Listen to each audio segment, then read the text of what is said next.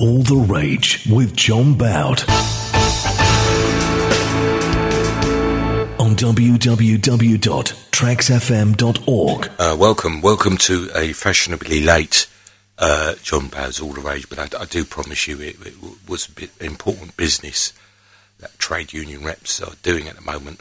We're pretty much working around the clock, based on the society that's broken, in essence. Society has officially, folks, broken. I want to say society. The majority of this country, apparently someone needs to tell someone, the majority of this country are the working class. And someone forgot to tell someone. I think I had a member ring me today and said, you know, why is the employer behaving like that? I said, well, if you behave at the very top level badly, if you lie, cheat, racist, extremely right-wing, happy to get the sack and turn up somewhere else, at the very top level, it filters down to the big employers, and then everyone starts behaving badly. And, well, I had to tell him the truth. Society has broken. It's on its knees. We're going to continue on the same vein along a subject of renters and housing in the UK. John, welcome. Yeah, thank you. And backing up what you said there, I will actually come to that in a moment or two. We're going to start this evening with some relatively good news. It's funny, you know, because as a person of shall we say less than beautiful views of the majority of the world, the majority of the time, I sit down to write these shows, and I can't quite bring it to myself to kind of expose the true kind of horror of my depression and anxiety riddled brain onto a show, mainly because it's not very good listening, but also because there is actually always some positive stories, and they need to be highlighted. They need to be amplified. Otherwise, people don't get them. You know, it's not all despair. Basically, it's the mainstream is an absolute shithole of self-hatred and despair. But then again, it's been that forever. This is why some of us never ever slotted into the mainstream and have never ever wanted to. Anyway, let's start as we mean to go on. Amazon UK strikes. As you no doubt know, last month saw the historic first strike action taken by Amazon workers in the UK. The workers at the BHX4 warehouse in Coventry walked out on the 25th of January demanding to be paid £15 an hour. Unsurprisingly, Amazon stands accused of a huge level of intimidation towards striking workers. Private security guards hired by Amazon were present in large numbers on picket lines at both the walk-in and drive-in entrances to the warehouse/sweatshop, providing a huge level of intimidation to both those on the pickets and those walking out in the middle of their shifts. They also had a number of police patrols and vans for some reason. So you can get the police out for some things, it seems. A message to Amazon and any other company looking to intimidate and attack their own workers from those of us here at All the Rage. You cannot succeed in this. We are the power. We are the working class.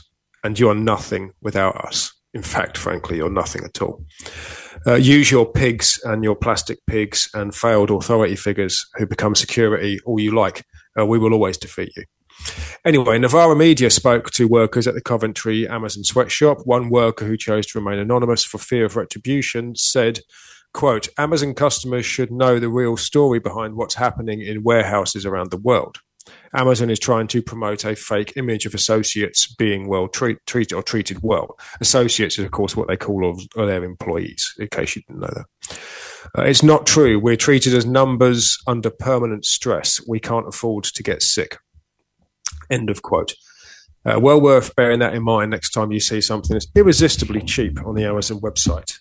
Maybe write to them and say, I'd love to spend more money with you. However, you need to start treating your workers properly and paying your taxes and stop being a ridiculous global conglomerate. In fact, you need to be nationalised. Anyway, another worker who also spoke with Novara said that the workers in the Coventry factory want to fight. They are scared, but the union is supporting them and they are growing in their membership. Another worker was also happy to accept their position in making history, pointing out that the text from management saying staff arriving late for their night shift would not be penalised was, in this person's words, the politest message we have ever had from Amazon management. In July, the GMB trade union had around 30 members at the site, a number that has grown to 300 by January out of a staff of 1,400.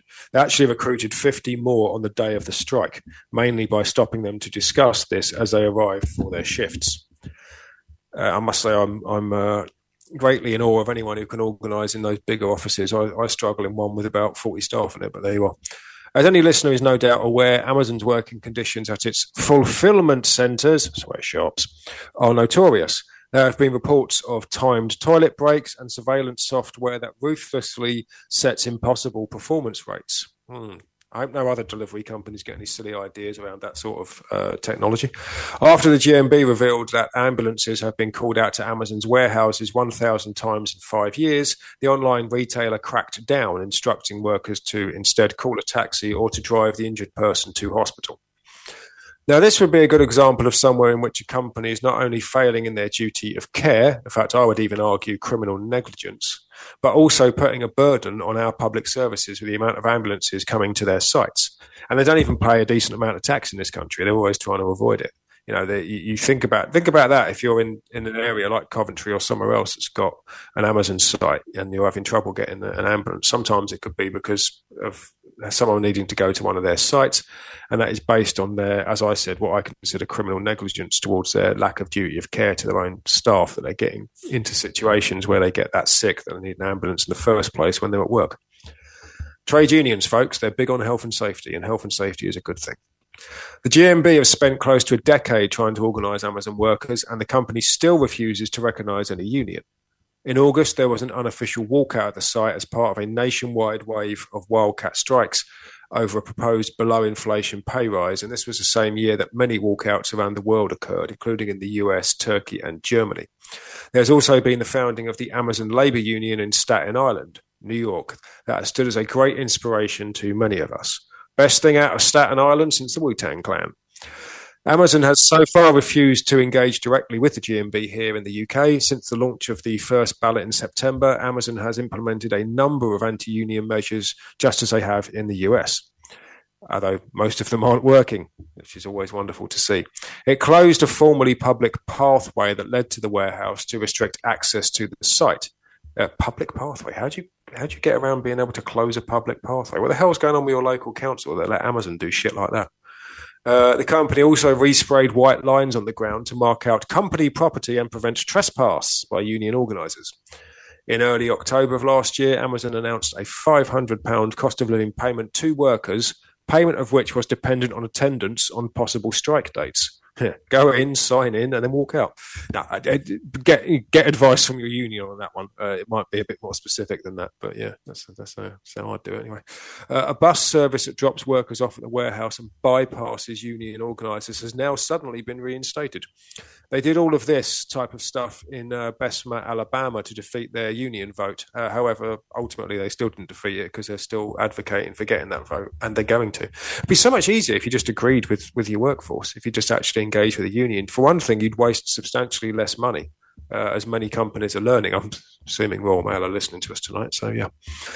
In September of last year, Amazon thought the opening of the GMB's ballot for strike action was in fact the beginning of an actual strike, and they responded by relocating goods to an Amazon site in Doncaster, the UK's only other so-called cross-dock site, where items are scanned before they're sent out to the sweatshops.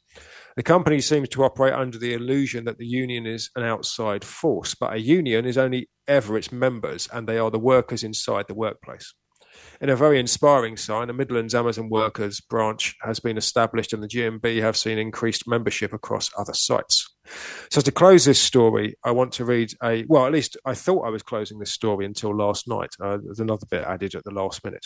Can you do that beep, beep, beep, beep, beep, beep thing for the news? No, never mind. Okay, I'll just do it this way. To close this story, I want to read a paragraph from the Novara Media coverage of this directly. I mean, I've pilfered most of this from there anyway, so I might as well do a direct quote.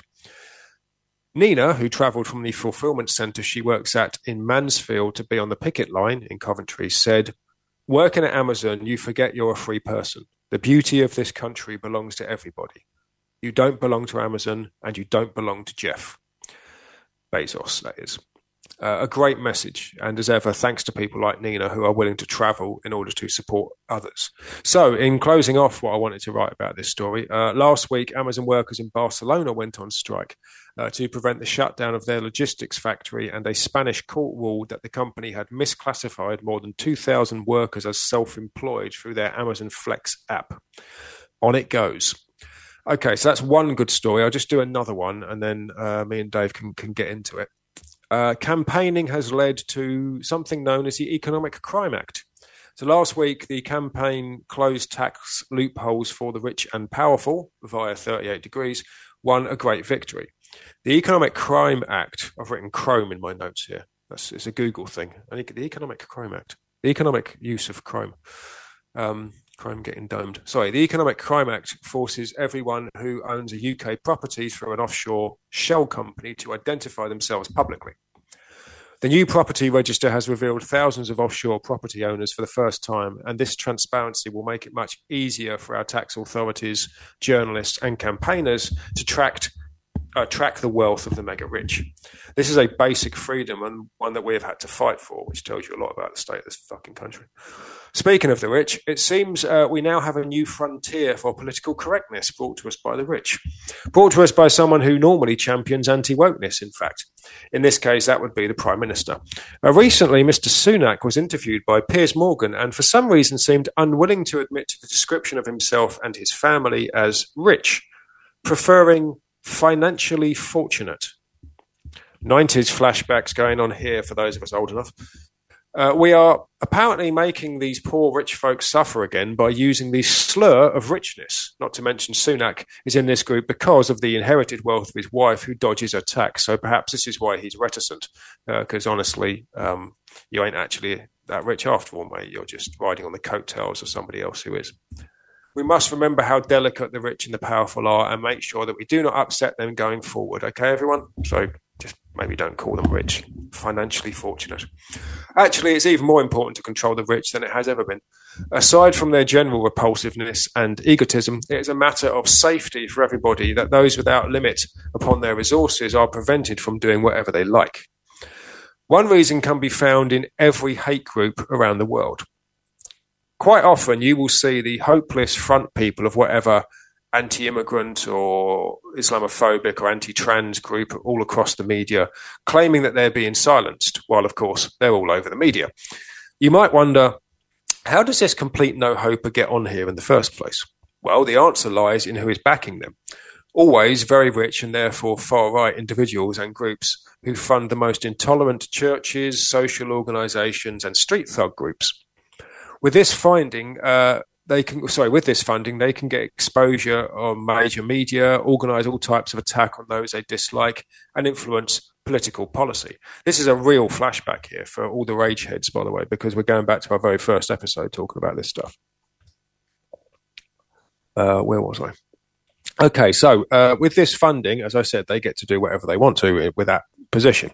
The religious right in America, which is Christian fundamentalists, really, have influenced the worst aspects of political culture in that country for decades. And maybe one day we'll go for a history, or maybe do a show going through the history of that, because I think it's well worth paying attention to. It's always there.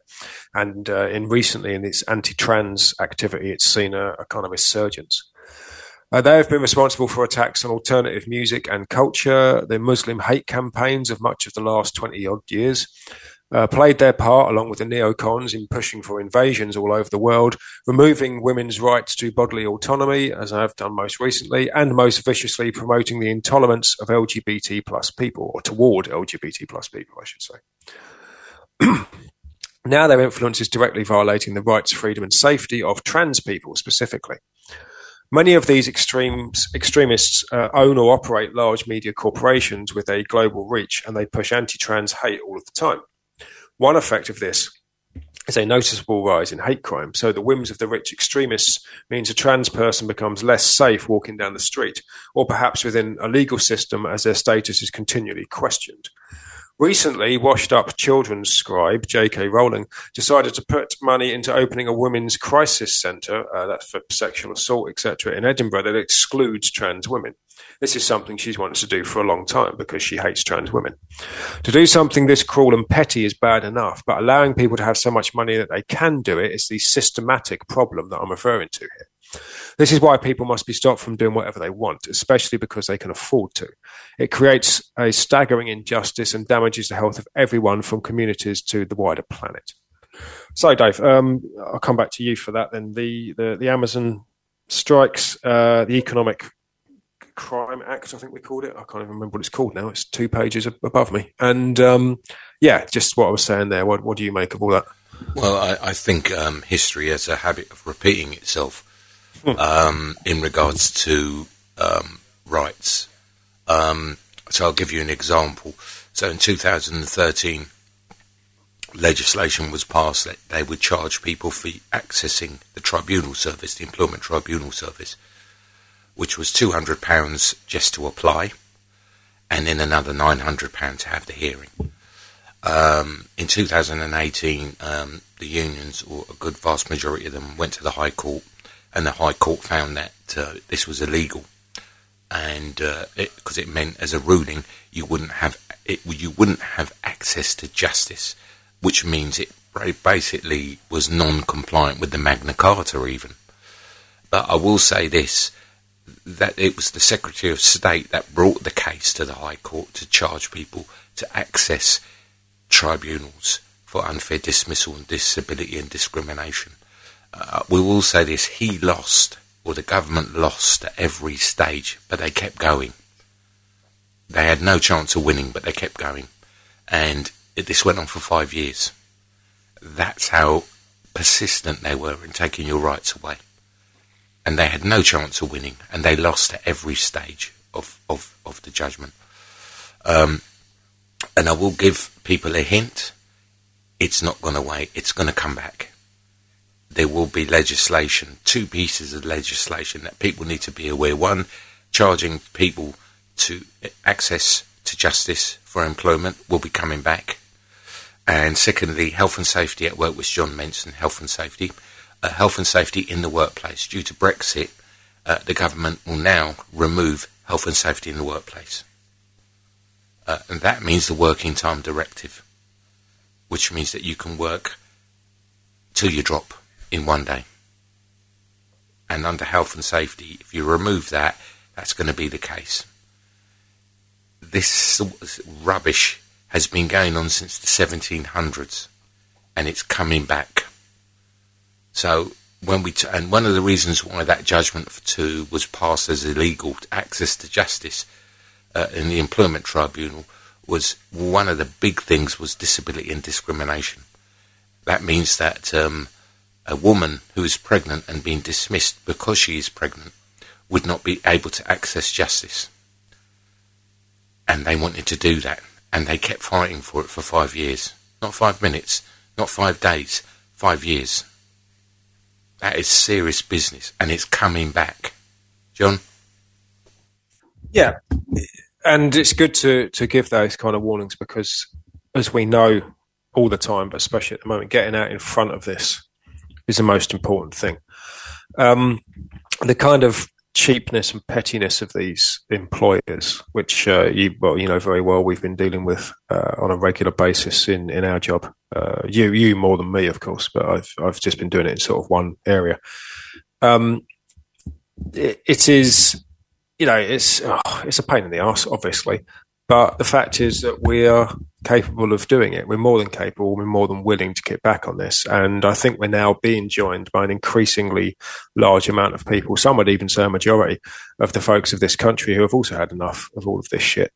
And it is so, it gives you an idea of what I was talking about there, about this kind of blind hatred that is given to people who have too many resources. So what is allowed to have material results from people who have this kind of intense hatred and access to resources. And all of these anti-worker laws we've got going on, the kind of anti-union stuff trying to push through now, we can turn it over in the blink of an eye and it'll be gone. We'll always say in the background for some other bastard to try and reactivate it in the future, but it's not even going to stand. And these folks are they're losing miserably, but they're so petty. You know, they're so indecent and cheap and vile. You know, it's amazing. You got so much money and yet you're so cheap. I never have worked that out. But yeah, I think you're right. So, but rather than kind of that just be a kind of grim warning and that there's nothing we can do about it, the main thing we've proved against the ideology of the last 40 years is that you're not a mere individual standing alone, and there isn't nothing that you can do about it. So again, get involved with your unions. If you're not involved or able to get involved with the union directly, get involved with a social group, or maybe even start one. You know, everywhere from your place of worship, if you have one, also known as a pub to some people, to getting to getting your Only Force and Horses support group together. Don't go there about it. I know where you're going with it. I know where you're going. No, but you know what I'm saying. Don't even go there with Minder. But that's true. But even you look at some of these football teams around the country. I mean, I know the issue here is to defeat food insecurity, right? But look at these football teams around the country, from local teams to Premier League, who have fans supporting food banks. Now, we need to step that up so that food banks aren't necessary. But we will always say that on this show. But again, it's like, how did that come about? Well, you were just going to watch football on a Saturday, and you and some of your mates went, this is bang out of order. People are being made to suffer because they can't afford to eat properly. And now, 30p Lee, as they call him, is the co-chairman of the Tory party or whatever. So that's where it starts. So the idea that you are hopeless and unattached is simply not true. There's so many things that you can do. And those are the examples. It's interesting, John, because although I don't go on about it, I do, and I know you do for a fact, attend picket lines and just get a feeling of how people feel, Yeah. And because these poor people are losing pay, let's be honest, when you see people out on strike, and sometimes the media use the narrative of a walkout and demand from the unions, that is not true. Any demand for pay is not a demand, it's a written offer of a pay negotiation, right? So stop using those words, because no one's demanding bugger all. And you get the feeling from the picket lines, and I'm not saying vote for whoever politically. I think as an ethnic minority, where I was growing up, we'd given up on politics anyway. Because we always knew in the 80s and the 70s we'd get the shit end of the stick anyway. But the feeling I got as a trade unionist, with the picket lines, nurses, RMT, postal workers, teachers, and I'm not kidding here, there was a feeling of a huge amount of distrust in society in regards to pay, equality. It was a huge amount of distrust. I mean, there was a total lack of distrust. It was like, I got the feeling, John, people felt like there was no hope, but they've got to keep punching. They felt they've got to keep punching, and hats off. And I will say this, whoever's listening and thinks that they're the almighty and wear the shit on their shoes, these people, the picket lines and all different unions, were members-led. They weren't union-led. They were members-led. Yeah, they organised themselves. They organised, communicated with each other, organised times, organised timetables to be at the picket line. And it wasn't union-led. It was members-led. And it's interesting that some governments would say, oh, God, we're walking into a right-hander here. We never picked up on the mood of the nation. What's happening with a government in here, and I'm not saying what that government is, they're not even listening to people, they're just stepping it up. I've just given you 2 bits of information which they plan to do. And knowing the mood of the nation, and they plan to get absolutely squashed in the next general election and even the local elections. They couldn't care less. They're going to go for it. But this is the thing, is that this is what I'm talking about. It's just a kind of, don't everyone give me a lecture about the rich and powerful, being decent people in some ways. Like you said, but Dave, they know they're going to lose, and they're trying to make life as painful as possible for working people on the way out.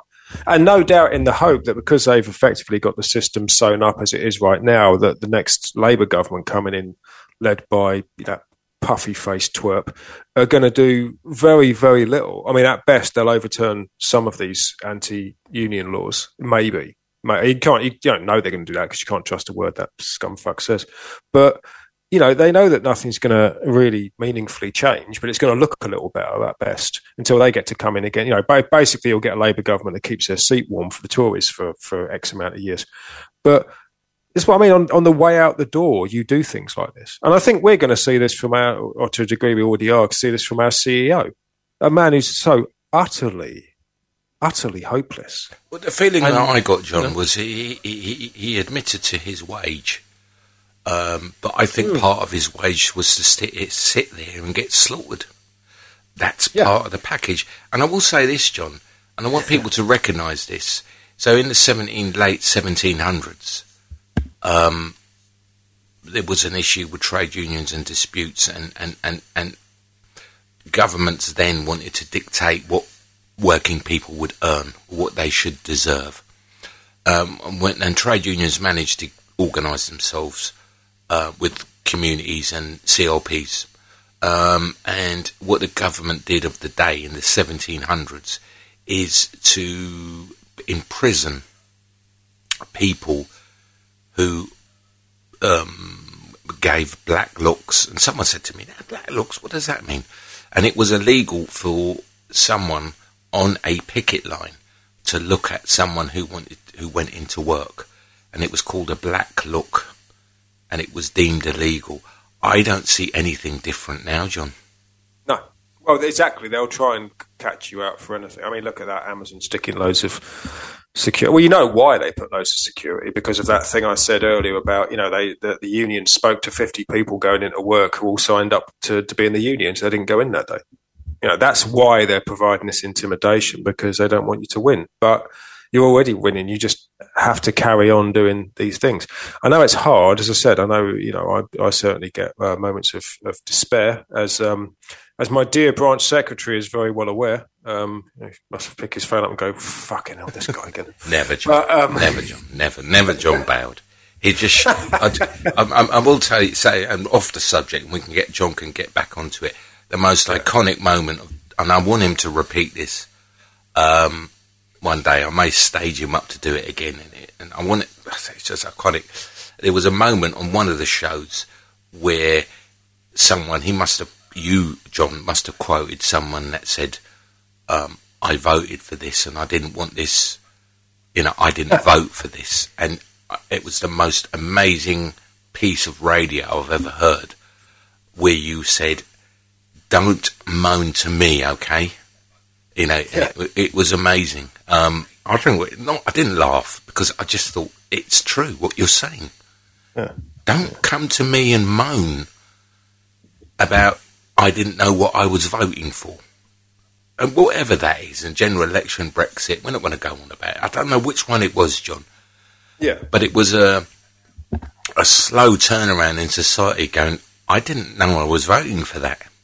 But quite rightly, rather than take the view, okay, this is what it meant, you actually took the view, don't moan to me. Don't moan to me. And that was good. It was a really piece of good radio, John. Oh, thank you. I can't remember what show it was on, but you're angry a lot of the time, so it's hard to say. I'm actually, let's be honest, I'm comparatively calm on this show. I mean, I know we have the title of this show, but it's nowhere. The reason I don't want to sound too sort of Alex Jones or shock jockey or anything, but I mean, I'm far fucking worse than this most of the time. Let's be honest, John. I think you were right at that time, and sorry, but I thought you were right at the time because I'm not talking about children. No, I'm not talking about children. Exactly. People were so vociferous in their views at that time, and I remember it was really painful for the UK because it divided the country on two occasions: the general election and Brexit. It divided the country, and people decided to educate themselves with mistruths rather. And I'm not going to sit there. You're right, John. I'm too liberal in that sense, and you were good at it. Don't moan to me. Stop moaning to me about what you voted for, and I didn't know that. I didn't know that at the time, and you were right. Don't come to me, okay? John? It doesn't take a lot I mean, this is the thing where, okay, I'm wandering into dodgy territory here because lefties like me often get accused of being kind of sneering and judgmental towards people. And I would argue to some degree that I have done that in the past, and I have very good reasons for it. But I think it's justified. Also, I don't buy into the kind of let everyone get away with everything and never have any kind of responsibility for their actions. We've talked about that on this show before. My hatred of the rich and powerful is very well known, but equally, I try and pull my own side up, but for good reason. When I think that we do things wrong, and I think that there's issues to address there, and better to be addressed by a comrade than by an enemy. But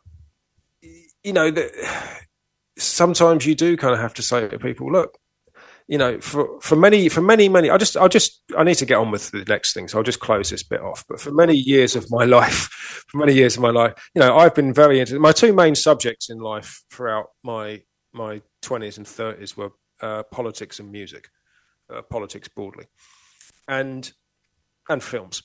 And some people would talk about politics as if they're something they're not into, almost like they weren't into some of the bands I listen to, which I can't blame you. However, that's fine, except you always seem to have a very ill-educated view and opinion on it, and always seem to try and argue me down on something that I spent all my time trying to learn about, trying to dedicate myself to, and you would openly admit you spent no time being dedicated.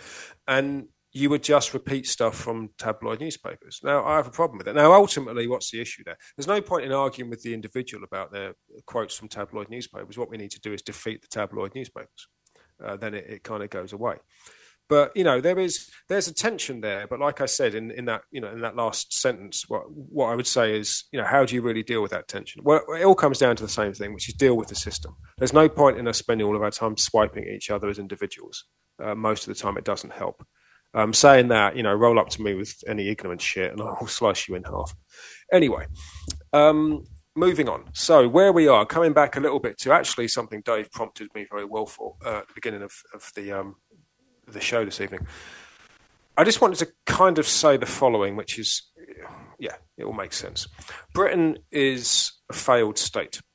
We said it a few times on this show, and I think it's very important to underline that. Not because I get any joy in saying it, but because I think we need to face where we are. And we have to get used to all of this. We have to understand that in the immediate, this means that things will stop working in any meaningful sense.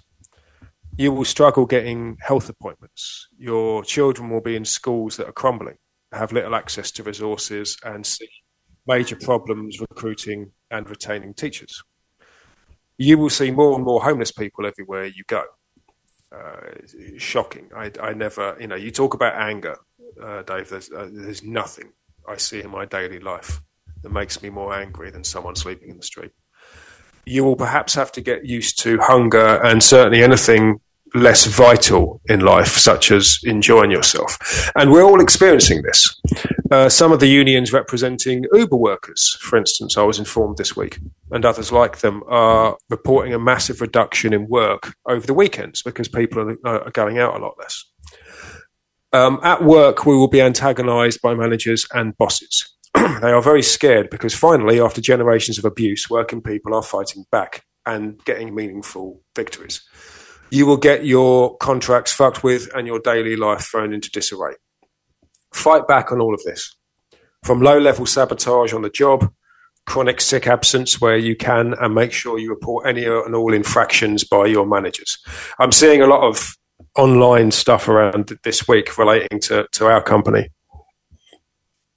People talking about forced revisions, forced changes to start times. If you keep pushing that hard enough, and eventually, because they're legally binding agreements, it's a slow process, but it isn't hopeless just because they've changed it already. That is the idea the managers think. They are wrong. Legally binding agreements are just that, legally binding. So if you have not agreed to change your start times, they'll go back to what they were before, start and finish times. Okay. All of this is another good reason to join a union because, as I've just said, none of this is going to stand up in court. This has all been done on purpose. The Conservatives hate the public sector with a brutal passion. They did to the railways what they are trying to do now to the NHS. They run the services down, making the public angry with it, and they offer privatisation as a solution. It is never the solution, and you should never fall for this trick. This will make everything substantially worse. But in the immediate, it will seem like the only option for people, so people will basically let that pass. And Starmer's Labour Party, or better known as Mandelson's Labour Party, will be more likely to push this through with their late 90s managerial politics. So don't think that if they win the next election, we can relax in any way whatsoever. We have a lot of work to do. We can win this, however. The vast majority of the people now realise what is being done. But after 40 years, I keep saying it, but it's true, of undermining and weakening our mechanisms for challenging them along with our culture, do not expect this to fall into place naturally. It requires work to break the intentional social mindset of hopelessness and helplessness. You are neither hopeless nor helpless, and you must always remember that. But it's going to require a lot of work. It's going to be painful. It's going to be grinding. It's going to be tiring. You're going to have bags under your eyes bigger than you can afford to put in your shopping bag right now. But we will come through this, and we can win. I don't know if you wanted, before I go on to the next thing, Dave, I don't know if you want to say anything about that, but I think that's pretty much what we've said already this evening. Yeah, we covered that off, John. As I said, society, we've got to recognise society is broken at the moment. It's probably the poorest I've seen it ever. And I'm not dramatising it. It's bad, man. John? I think you're right. It's the worst I've seen it in many ways. And yet it's the most hopeful because so often I know that people are not willing to put up with it.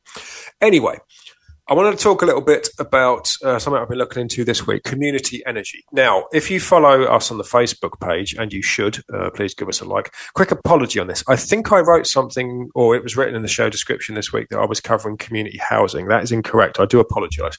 I'm covering something to do with a type of community housing. I went to an event last night, so I'm going to cover that probably next week. This week it's community energy. So apologies if you've tuned in for the housing thing. But as I say, bear with us a week and we'll get to that. As the cost of greed crisis bites harder and harder, we are seeing the emergence of alternatives in places like employment, housing and energy. This is caused by over-reliance on fossil fuels, which among other things are subject to global price shocks. This week, we'll take a look at an overview, in fact, of community energy with the help of Ethical Consumer magazine, who published an article about this. They report on communities creating a radical alternative to fossil fuel-driven energy. This comes at a time when Shell and BP have posted record profits because they are war profiteers and therefore have done very well out of the conflict between Ukraine and Russia. And British Gas have also been exposed for breaking into the homes of the most vulnerable to forcibly install prepayment meters. Late last week, energy companies were forced by Ofgem to stop the enforced use of prepayment meters. This came about after unrelenting public pressure and a decent bit of journalism from the Sunday Times, actually, in investigating this, I believe it was. Always good when the regulators wake up. So Ofgem seems to have actually woken the fuck up and are now, trying to stop people from having their lives damaged. All we need now is Ofcom to do the same. Community energy gives us, this is the sales pitch, and then I'll break it down a little bit more. So community energy gives us control over our power supply with the potential to lower bills, bring people together in socially active and sustainable ways, and create more sustainable future.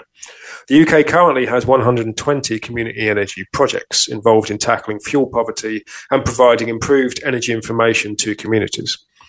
In most communities' energy initiatives, members get a say in how the project is run and what local or social benefits they would like to see. It is also said to help create more local jobs and stronger community ties. So say its supporters. Wind and solar energy is now 50% cheaper to produce than fossil fuel power plants, and building this renewable supply one way or another in the UK is very desirable. Community energy, in which citizens work together to build renewables or support households in reducing their consumption. That's what that is. It often refers to community-led generation projects, for example, a wind farm or a solar panel project, which members of the community pay a part of to either partly or fully own. They can also decide collectively to invest in other areas locally, such as reviving a local pub or an electric car scheme. Those are the two examples given in the Ethical Consumer magazine, but I'm sure you can think of plenty yourself. In Belgium, co-ops supply 2% of the energy and have reduced bills to the point where members have paid 50% less than the regular market rate during the crisis. Back here in Britain, the Bristol Energy Network runs information sessions on financial support to how to communicate with your energy company. They teach DIY low-cost energy efficiency measures such as insulation and draft proofing, as well as how to find grants for bigger changes. Then there is energy gardens, which are the bulk is the building of a community-owned renewable generation areas and using the profits to create renewable gardens in railway stations all around the country. This example seeks shareholders to invest in solar panels, something also done in types of co-housing, where any extra money made from selling the energy is used to transform trackside spaces into food-growing, educational and other green public spaces. So basically getting clean energy, which is great for a number of reasons. Not least, it's cheap and it fucks over the very companies who have fucked us over for so long. So that alone makes it attractive. But do the majority of people want to get involved in something like this? For many people, not least the usually overworked, doing anything that is harder than flicking a switch on and off is rather off-putting. And anything involving meetings is even more so. Responsibility is not a default setting for the majority of people. Plus, projects like this do take a lot of work to even get established and built. In some cases, some of the things I mentioned a minute ago have taken over a year to get them together. The UK current legislation is one that disallows you the right to buy your energy from, say, a local sports or community centre who might have installed solar panels on their roof. You're not allowed to do that for some reason. Community energy projects are required to sell their energy to the grid. So prices stay tied to the general energy costs, so they cannot provide their own tariffs at this present time. Going off-grid requires access to and maintenance of infrastructure. So again, you can do it, but a hell of a lot of work involved. There is campaigning around changing this right now, though, and it is worth looking into. We're going to include a couple of links in the show description this week, so people can indeed go look at that. So again, I'm not sneering at any of this stuff. I think it's a great idea. I think all these things are great ideas. It's just a question of who can spare the time and, if you'll pardon the pun, the energy in order to really put this in, what needs to be done to get this. There's a lot of potential here, though. And I think it's worth picking up. Now, just before I hand over to Dave for our closing off, just one last thing. I spoke a minute ago about, again, British Gas breaking into people's homes, sometimes obviously when they weren't there, so they literally broke in. And other times when they did their usual trick of they always showed up with these Mickey Mouse security boys, bailiffs. I just want to remind you of the law regarding this utterly vile scum, all of whom are people I hope die in a tremendous amount of pain.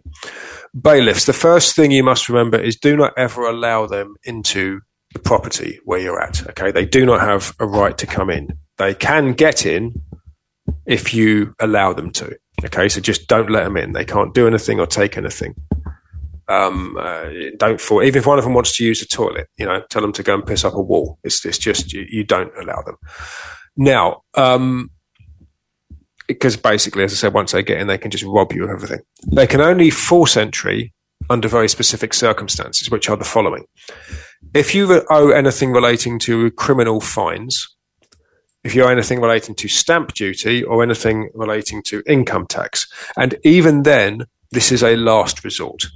So, speaking to the average person out there, no matter what, shut the door, call the police, call your lawyer if you've got one. Do not let bailiffs into your property. That's so that you know. Okay, always worth a reminder. So that's the main body of what I had tonight, Dave. If you want to feedback, what's your take on community energy? Does this inspire you in any way? Well, something needs to be done, John. Yeah. And I'm talking about something much more permanent. I think precarious.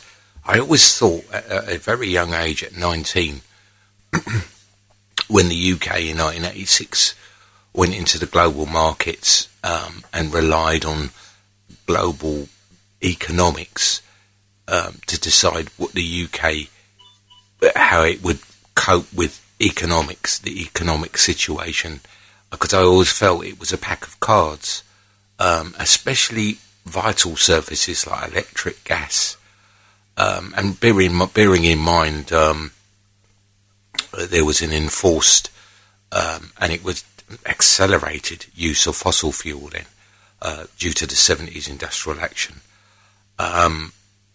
It was terrible. It was a bitter decade, the 70s. But what happened was, rather than taking a green approach, it was basically one government attacking a union and the union attacking the government at the time. And I think we have to find a better solution than global economics or global markets. I think we should protect like the silver bullet, things like essential utilities, water, gas and electric. I can't believe we're dicing with it. We gamble on it. So just bear in mind, everyone, last year 30 utility companies handed back their licence after making millions. They were just able to hand back their licence. Bearing in mind that they haven't these 30 utility companies never laid a pipe in the road, never built anything, never built a power station.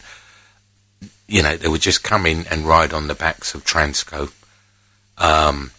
who lay down all the power and all the power lines. And yes, some people complain about their temporary lights and all that. We're just gambling on global markets and people's ability to heat themselves. You know, when I was coming up, I mean, certainly priority was placed on senior citizens and heating. Now it just seems like, well, you know, we'll just rely on these markets. We'll rely on pipelines and gas pipelines. Why doesn't a country? What happened with the idea of a country owning their own essential utility? When did that become a bad word, John? Yeah, it's funny. In the same era when owning everything became the thing you should aim for, at the same time owning your own energy, therefore a high degree of your own freedom, became something that was sneered at, and actually we should sell it all off to anybody, regardless of where they're from or what they're doing, etc. Yeah, it's a very interesting state of affairs. Yeah, I mean, firstly, on that, I would say very good examples. Always remember that it is only the working class that lays pipe. It's definitely not the people who own things. Secondly,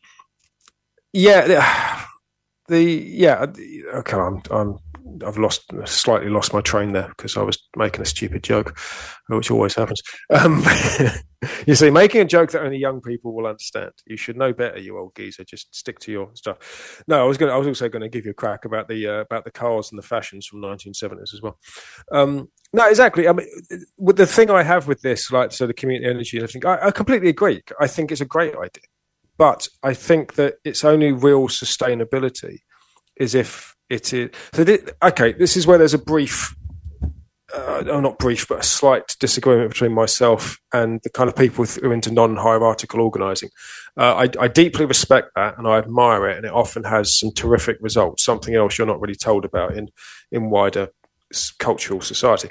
But there comes a point when, you know, it's based entirely on the abilities and the energy of the people doing it, which is why I think it needs some better level of central control, central ownership, such as you say, government to dictate, you know, state, as much as we don't like the state for various reasons, it's true, we don't. However, publicly owning energy, publicly owning your health system, accessing a health system, requires it to be publicly run, i.e. it is run like a proper organisation. It employs people directly. It's not something you do after work. It is actually your job. It's your job to work in the NHS. It is your job to work in the public energy sector. It's your job to work in the public transport sector, etc. You get what I mean? That's where what it comes down to. It needs to be properly run, properly functioning like that. It's the same argument when, you know, this billionaire is giving some money to charity or whatever. Yeah, well, we'll take the money because you certainly don't deserve it. But a lot of the time, the only reason the charity is necessary in the first place is because you've made too much money doing nothing. Certainly not laying pipes in the road or laying pipe anywhere else. So, you know, you have to, that's the point there, is you have to actually have a properly functioning system. And that's what we're on about here, on about systematic change. And yeah, it's Dave's right. This is a con job for them to convince you that you don't want to own your own. Actually, you're far better off with all these things you used to own that you get. Maybe if you're lucky, you work for them, you get a handful of shares, which were fuck all at the best of times. Or, you can maybe buy some. In the meantime, ridiculously rich individuals and hedge funds and companies like that can buy controlling shares in something that is there for your public benefit, even if you don't use it. You've got to remember that too. You can't just bring this down to the personal. I'm fortunate enough that I've not been laid up in a hospital for about 24 years now. But that doesn't mean I don't want the hospital. Oh, yeah, I want a tax rebate because I haven't used a hospital for that time. No, it's fine. I'm happy to pay my money to it so everyone can use it. And I know I sure as hell can use it as and when I need to. You go. So, yeah, that's my issue on this, Dave. It's all that's true, but it needs to be systematic. It's not a question of just as admirable as people can be. You can't just put this down to you doing, you doing your thing, as it were. It's because there could be any number of reasons why we can't do that anymore. As many people will tell you who have worked through organisations like this or lived in places like this or et cetera, et cetera. Anyway, yeah, there you go. That's my case. Well, I don't see what is so uncool for any political party as a manifesto to say we as a political party as a silver bullet. And it should be the silver bullet of the following: free health care, education, and standard of living. When did that become unpopular? And don't tell me who's going to pay for that, because that don't wash anymore. John? Yeah, well, we know who's going to pay for that. We're going to pay for it rather than spending all of our money helping, again, the kind of people I was talking about, the rich, overprivileged companies, etc., from being able to own something that's actually ours. So you'll put comparatively less money and get substantially higher return by owning these things publicly. This is not even particularly controversial anymore, actually. There's people who will maybe not want to go forward in the way that myself and Dave are talking about with this issue.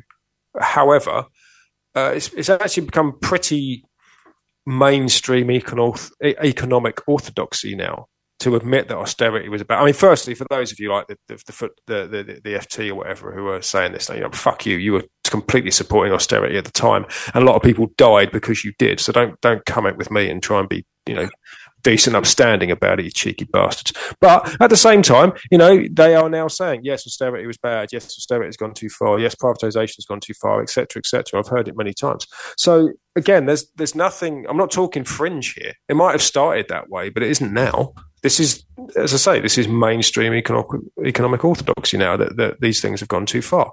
And we have no other option but to renationalise, or in some cases nationalise in the first place. So, yeah, like I say, mate, this is one of the least controversial things we've talked about, really. I don't think it's such a shocker anymore. No, I don't think it's a shocker anymore. If we can put the flags away and the silly nationalism stuff, and let's kill each other on social media because I want to be right and you've got to be wrong, and you hate the Queen and I like the Queen, and put it away and let's have a sensible chat. John, sorry, John. No, I was just going to say I won't go into it now because we're time's up. But I mean, there was an amazing piece of talk about the state of the British media. There was an interview with Jeremy Corbyn again this week, and I can't remember what the site was, but they played him something that absolutely talentless, washed up twat who only became famous from riding on Rob Newman's shirt tails, David Baddiel, had said about his, just the most ludicrous North Korea type brainwashing type thing in relation to supposed anti-Semitism. It's just ludicrous. Don't pay attention. I said this on the show's Twitter site this week. So you don't have to pay attention to these people when it comes to people like Baddiel. You don't have to respond to them. The man's an idiot. Okay, he doesn't know what he's talking about. So, just brush him to one side. But it's amazing that minds. This is the media we have here. So they will not even admit. We know perfectly well, without any shadow of a doubt, they lied about Corbyn and the people around him. And they did it because he was a threat to basically making all the terrible things that are happening now not happen. And they didn't want that state of affairs to be that way. They wanted to keep the social order the way that it was. And the lengths they go to now, and I don't use this phrase lightly, the kind of gaslighting of sort of, oh no, actually you were all extremely indecent racist people. Because you dared to say things about, say, the apartheid state of Israel, which are actually much easier to say when you're in the apartheid state of Israel and far less controversial because they get said all of the time. But outside of it, you're not allowed to say these things. As I say, we should go into that in greater detail in another show. But it was just the very level of just kind of indecency and refusal to this is the kind of thing that we're dealing with here, from business owners to company CEOs to our media. It's these just overgrown children sticking their heels in the ground and refusing to admit when they're wrong. You some of you out there are parents, and I'm not going to tell you, I'm not going to debate how you deal with your children or have done in the past, but you wouldn't put up with this kind of thing from your kids. Okay. And so don't be putting up with it from, CEO of Royal Mail or from the news agencies, interviewing Corbyn. You go, well, do you think it's possible that actually you didn't realise you were actually being greatly prejudiced for this kind of? Just get out of town. All right. Anyway, that's all I want to say in closing. Thanks, Dad. We ran over a bit. I know we were a little bit late this week. Thank you very much. Sorry for us being late, but we should be back with you again next week, I think. Check the show description when this goes out in all the usual places. I've sent Dave some links for Community Energy England and the Welsh Government Energy Service, Community and Renewable Energy Scheme Scotland, and Northern Ireland Community Energy. If you want to know more about this subject, I think it's well worth looking into. I'm glad we covered it. Thanks. All the Rage with John Boud on www.traxfm.org.